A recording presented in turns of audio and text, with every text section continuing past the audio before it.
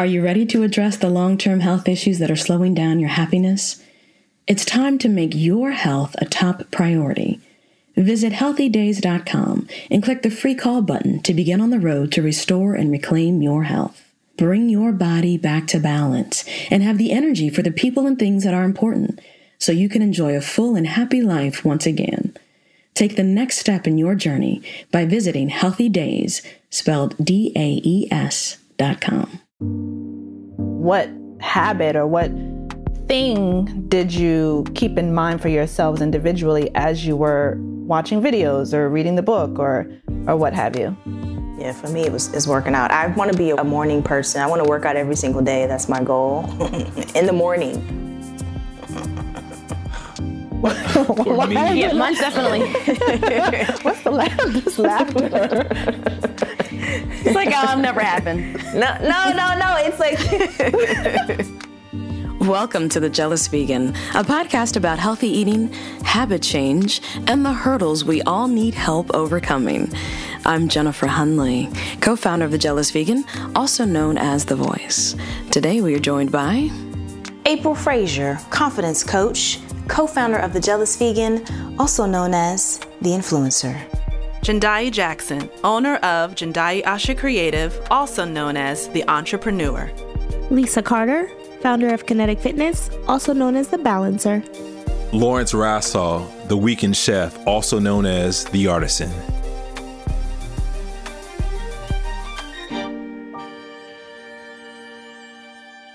Welcome back to the Jealous Vegan podcast. We're so excited to have you with us today.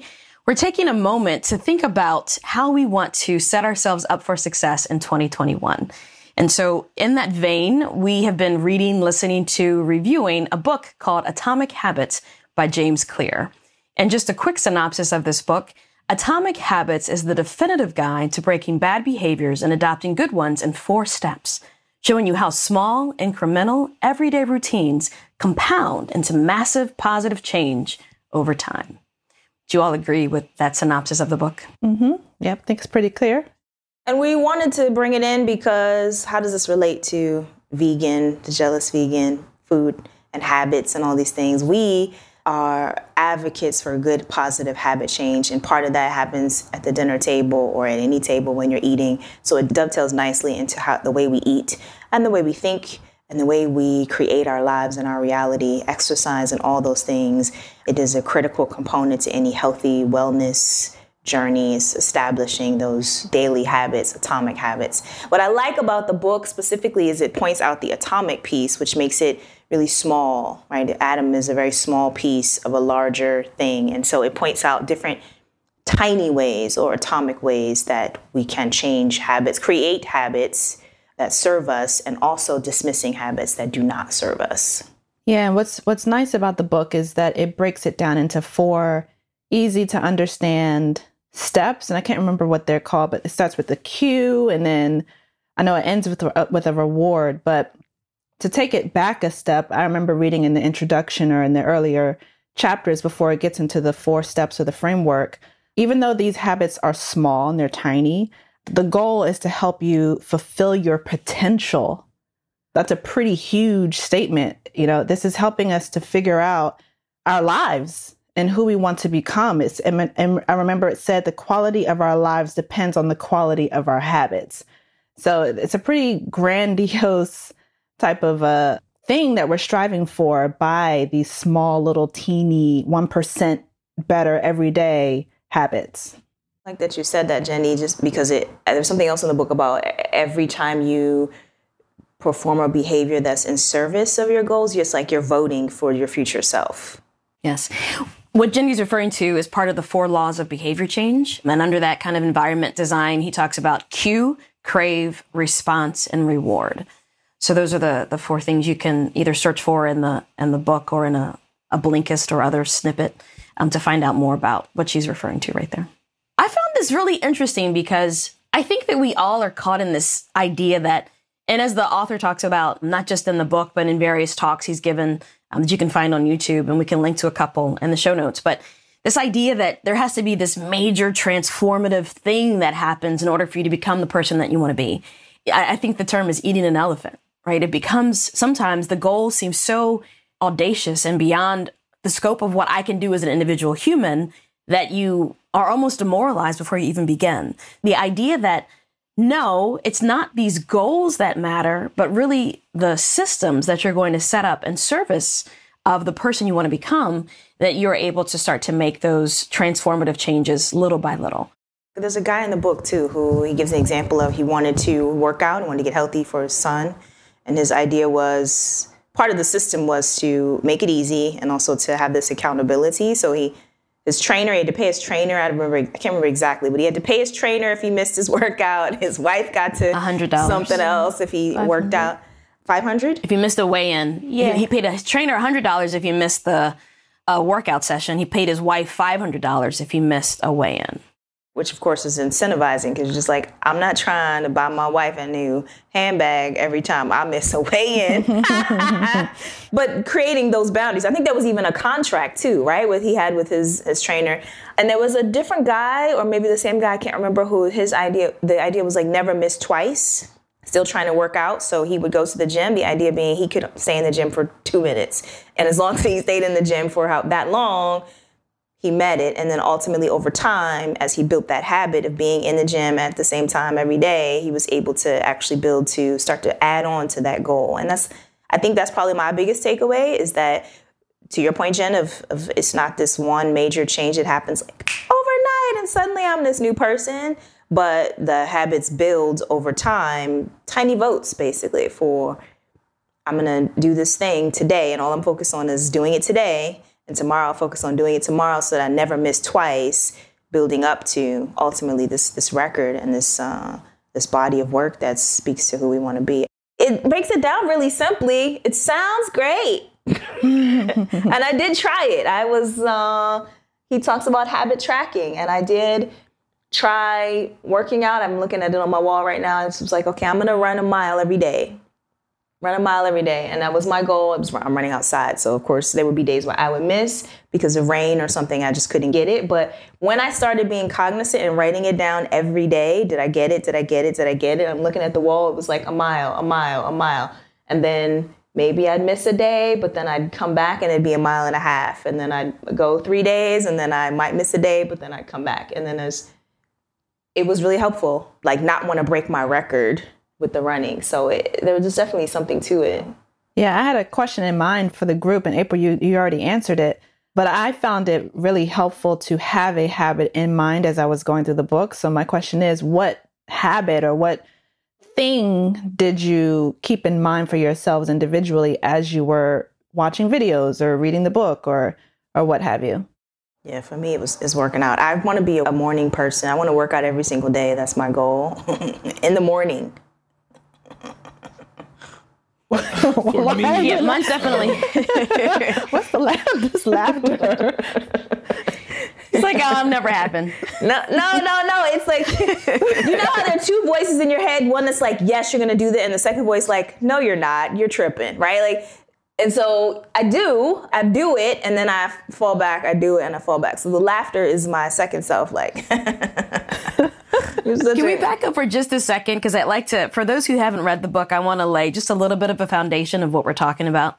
So one of the first things that the author talks about is the 1% rule, and that habits are the compound interest of self-improvement. So for every habit that you make, he said if you improved 1% every day, by the end of 1 year, you'd be 37 times better than you were at the beginning, right? And so the idea is these little things really do add up to make a huge difference in your life, but that too many of us get caught in this like valley of disappointment where we're making changes, all right, and this habit is building, but we don't see the benefit of it soon enough. And so we end up quitting because we're like, this isn't working. And then we just go back to whatever it is that we have become accustomed to from the habits we've built throughout our lives. So that's the first part of it, is that if we just did this 1% better every day, we would have really the compound interest that would benefit us.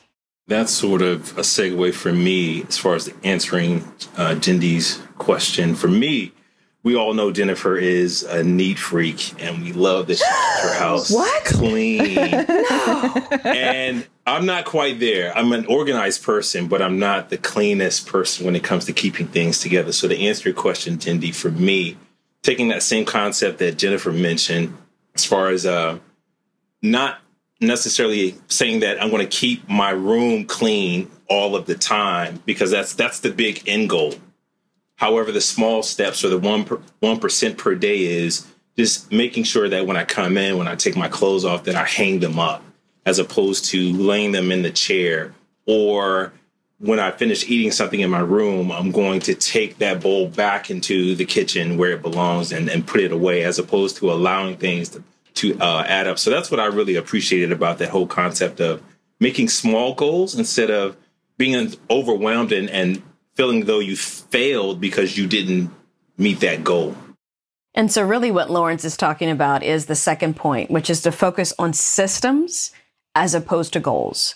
So your system is, when I come in the house, I will hang up my clothes when I take them off. So by following that system, it allows you to be productive or successful in building upon a habit, so that eventually you will be the neat person that you want to be, neat and organized person you want to be.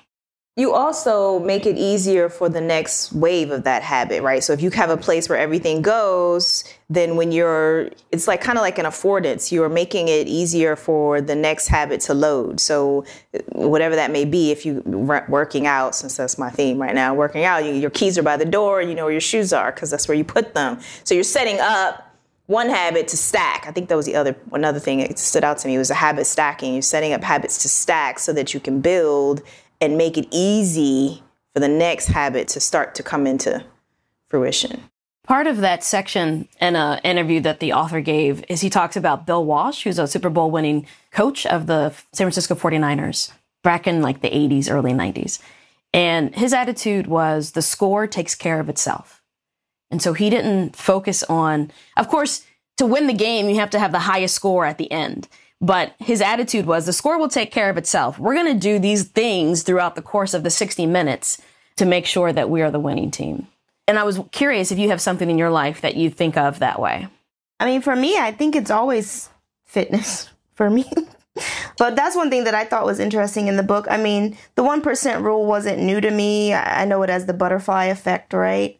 And I wrote a whole blog about it because I think it's really important. But I think people, especially like in the fitness industry, they're like, you know, I want to have abs, or like people are going for the outcome and they're not doing the stuff in the middle and they're not being patient with themselves, when really, like, if you were just consistent, you would see those results a lot faster. But because you stop and you start and you stop and you start and you get frustrated because you don't have abs yet and you stop and you start, it takes you longer to get to the goal than it would have if you were just like consistent. And I think that we probably see that in so many things in our life, but fitness is the thing that stands out to me. And like, to answer Jindy's question, like the thing that I thought about moving forward was like, I'm like April, I'd like to work out in the morning because I just feel like that's the best routine for me. It sets the tone for the day. And so I started like journaling when I get up, and little did they talk about, in the book, he talks about habits are based on, right, the close, the many, and the powerful, right? And I saw that even in my own life where like I started getting up and I'm going to journal. And then next thing I know, my husband was like getting up and also with me in the morning. And then he was like, oh, actually, I'll work out with you at 7:00 too. And it made me think of like the close, the many, and the powerful, because he's just like, well, you're here and you're who I'm always with. And you are starting these habits that ultimately he wanted to do too, just didn't have the motivation to do. And we were able to help each other in that way. So. And for audience, for your benefit, Lisa's speaking the close, the many, the powerful. She's speaking to who has influence over you, who we're influenced by. I see it in business. So many groups I'm in are just like, focus on the money. I made this much money, money, right? And I fell into the trap. I need to make this much money, blah, blah, blah. But I found that when I had the habit of what aligns to my business plan, which is deep connection and service, when I focus on the habit of deep service and serving the person right in front of me, the metrics, the external metrics I'm trying to create will show up naturally, like just like the score. The score is a result of the habit that I'm in. I find it true in my volunteer work, my spiritual work. Like if I'm focused on, I need all these external metrics and all these, things I need to clock, and somebody's going to see the numbers. That takes me out of focusing right on the person in front of me and what they need most. And by virtue of being in service to them, everything else I think I want to measure shows up much more naturally and organically. Yeah, I thought about this in relation to fitness as well. I did try habit stacking to the point where I was not allowed to leave my bedroom until I worked out, at least 15 minutes in the morning. So it was like, get up and attach that habit to working out immediately in the morning. And I think in the book, he also talked about environmental design, like you design your space or your environment around the habits that you want. And so I put out my clothes, my fitness clothes at the end of my bed so that I walked into them, and it made it a lot easier for me to do that. But along the lines of what April just said, I'm interested in trying to figure out how to apply this to business. I haven't figured it out yet, but I do realize I work throughout the day. Like I constantly have my laptop next to me or in my lap to do something, and that prevents me from feeling like I accomplished something in particular. Like I just go hard all day, and I want to figure out how to take some of these ideas that Mr. Clear has put in his book and transfer it to business. And I haven't laid that out yet.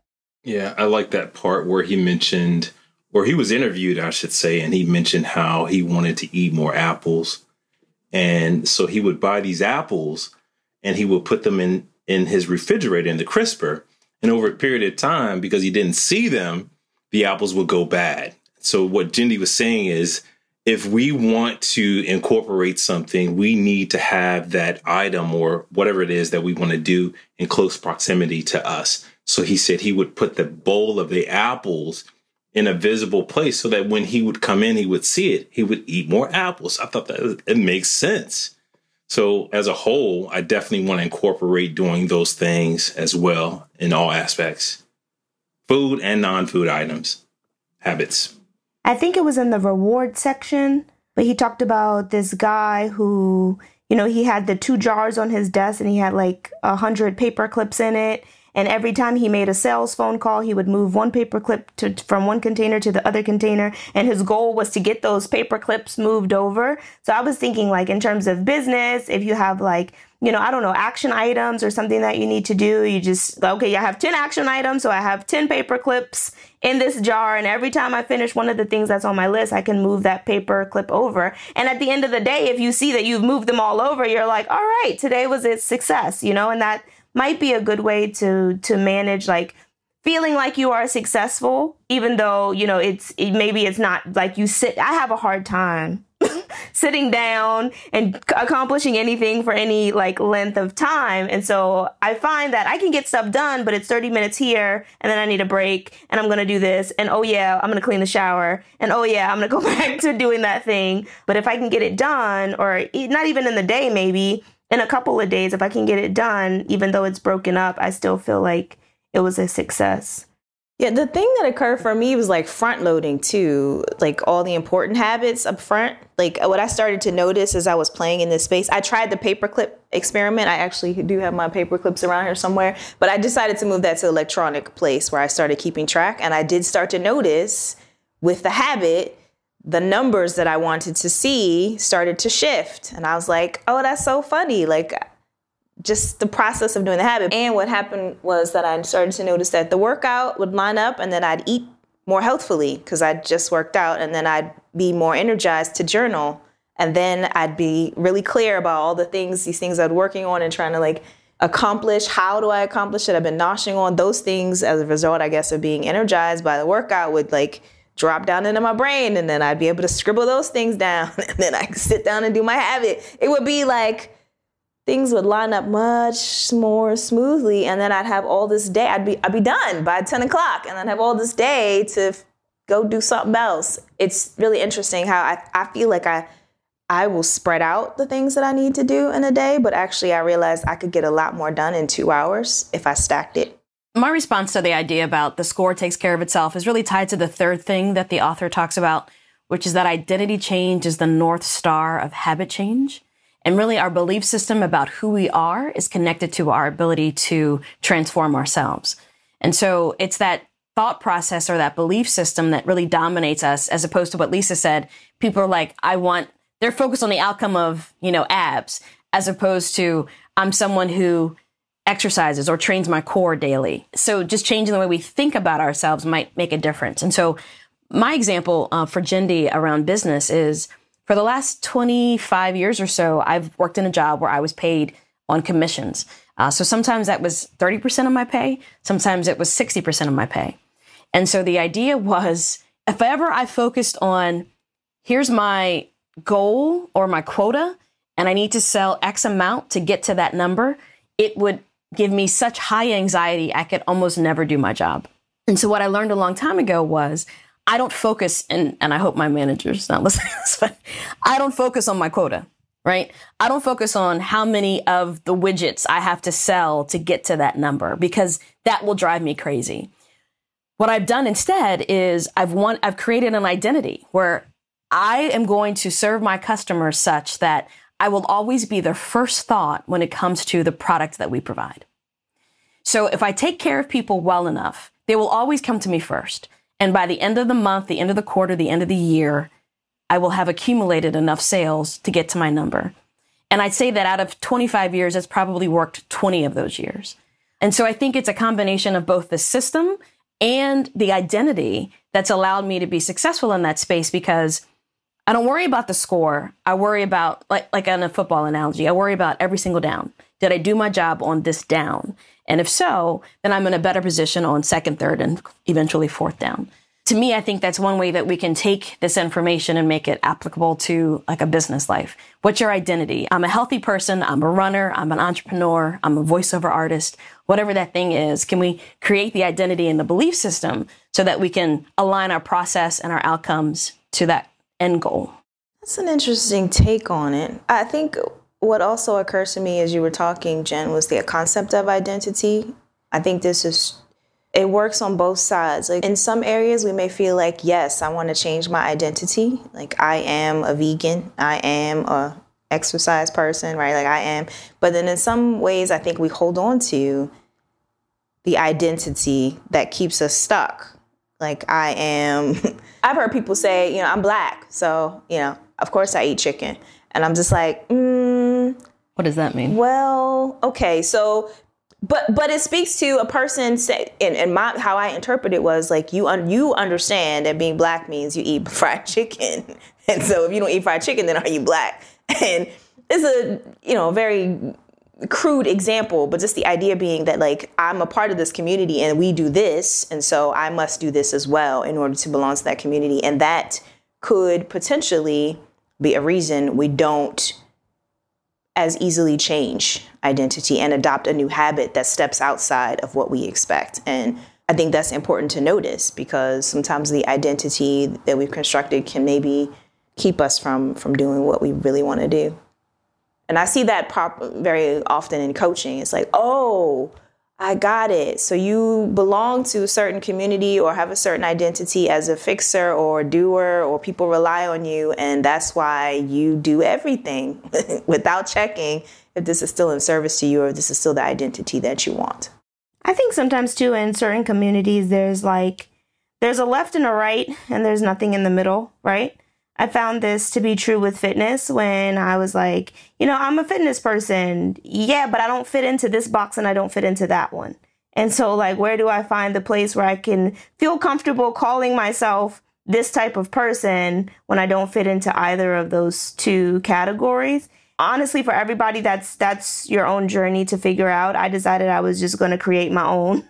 I was going to create my own lane and my own space and find the people who are like me that probably also feel like they don't have a voice or are not represented in their community. But I wouldn't say it's hard to do. It's tedious to do. And you definitely have to put some thought into it and be okay with, maybe being the only one for some time. But I think I agree with both April and Jen in that, you have to be careful not to let the identity define you. But I do think, and the point that he's making in the book is to find your identity and to be able to say that and verbalize it and to stand in it is very powerful. And so when you say, I am vegan, right? Even if you're not 100% vegan all the time, you're always going to remember that. Like, I said I was vegan. And so it kind of holds you to a line to a certain degree, which could be a good thing as long as, you don't hold yourself to something that's just truly not your identity. You know, like if you're eating chicken every day and you're like, I'm a vegan, well, like now you got to talk about something because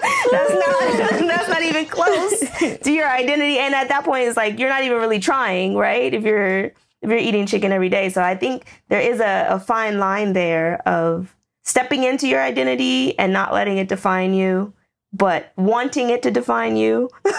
If it truly does. And creating it, right? You can create, if this identity doesn't work, you can change their identity at any time and create what you want. I think what I see commonly is that people don't actively create their identity. They kind of hold to what they think, who they think they are, or who their family has told them they are, or whatever their credentials or whatever background tells them that they are.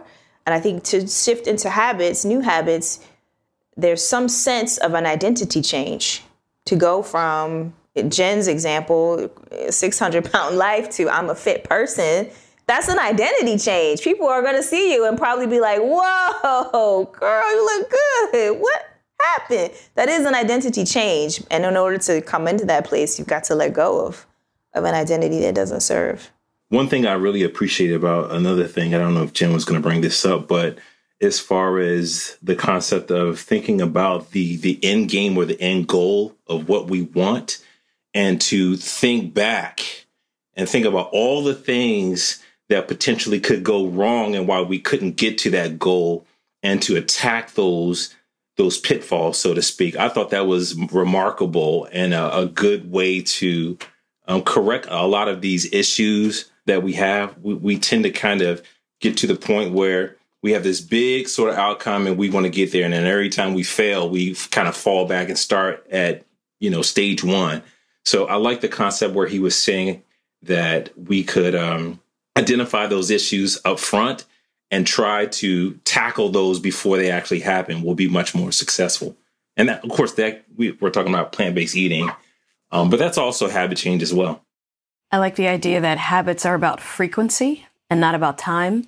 And I think too often in my life, I've thought about how long will it take me to get to wherever I want to be, as opposed to how often do I need to do this to get to where I want to be. And so really, we have the power to create a new habit in as much or as little time as we choose, depending on our ability to dedicate ourselves to performing that action and creating our new identity.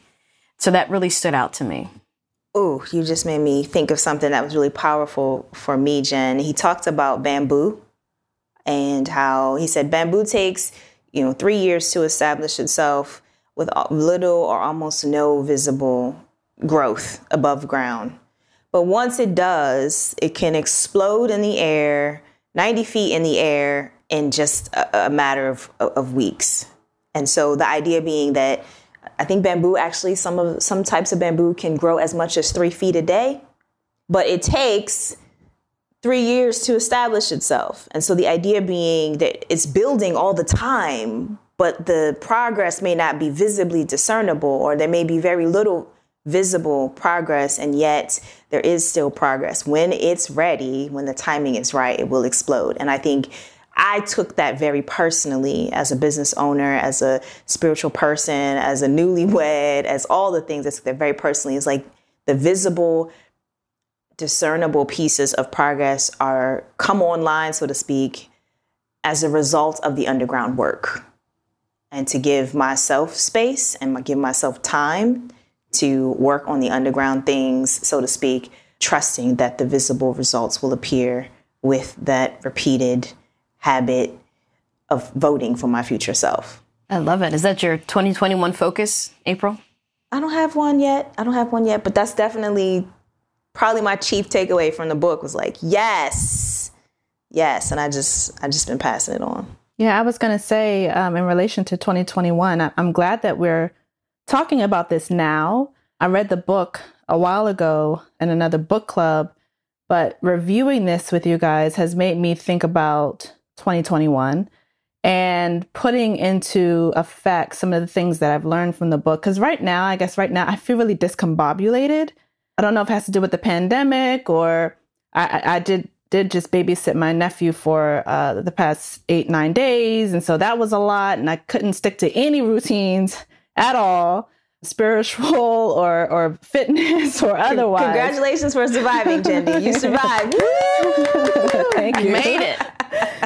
And so this is really apropos for me right now because I need to reevaluate some things. I need to figure out what I want to habit stack or what environmental changes I want to make or what identity I want to create for myself as I go into the new year, and not wait for the new year, because we don't have to wait for anything, but to pull this back out of the library, so to speak, so that I can reassess where I want to be as I create this new version of myself or fulfill my true potential. For me, I think the thing that resonated the most is that we don't have a lack of motivation. We have a lack of clarity. And so truly identifying who I am, who I want to be, and then establishing the systems that will allow me to get to that point will have far more sustainability than just getting a big dose of motivation one morning or 1 week. So that's what I'm focused on doing. One thing that I'm going to work on that he mentioned is just reading more. And being a pro is taking in that knowledge and inadvertently, I don't care what it is that you do, when you read more about that subject, you become the pro. You become just that, a pro. And so I'm going to work on reading up on just plant-based eating and just other things that I'm working on to improve who I am. I think mine is that, this is kind of me in life, but I just always am looking for like ways to grow as a person, to just grow in my understanding and like how I navigate the world. And so I don't think I have anything new for 2021, but just to continue. And I have some very specific ways in which I want to grow emotionally and to deal with some things that I need to deal with, and to like really grow as a person into like my full potential as a person. So I'm going to like charge forward with that in 2021. I'm excited about that. But I think, I say this all the time, but I think people, were not any different than plants or anything else in this universe, right? We're meant to grow. We're meant to change and thrive. And society tells us like, you're supposed to get to this point and then this is it. You know, you get a job, you work that job until you retire. And like, but no. There's so much to like learn. And I'm kind of on the other side of Lawrence, where I do think that, you know, the more you learn something, you do become a pro, but I feel like you're never an expert. Never, ever, ever are you an expert, because there's always something to learn. Even in society, the science, there's always something new, something changing. So, you know, at the very point in which you feel like you're an expert and you don't need to learn anything else, you're behind, because everything has advanced you. And so I'm just always looking to learn and grow. And however my life changes, right? My roles in life could change, and I want to lean into all of that.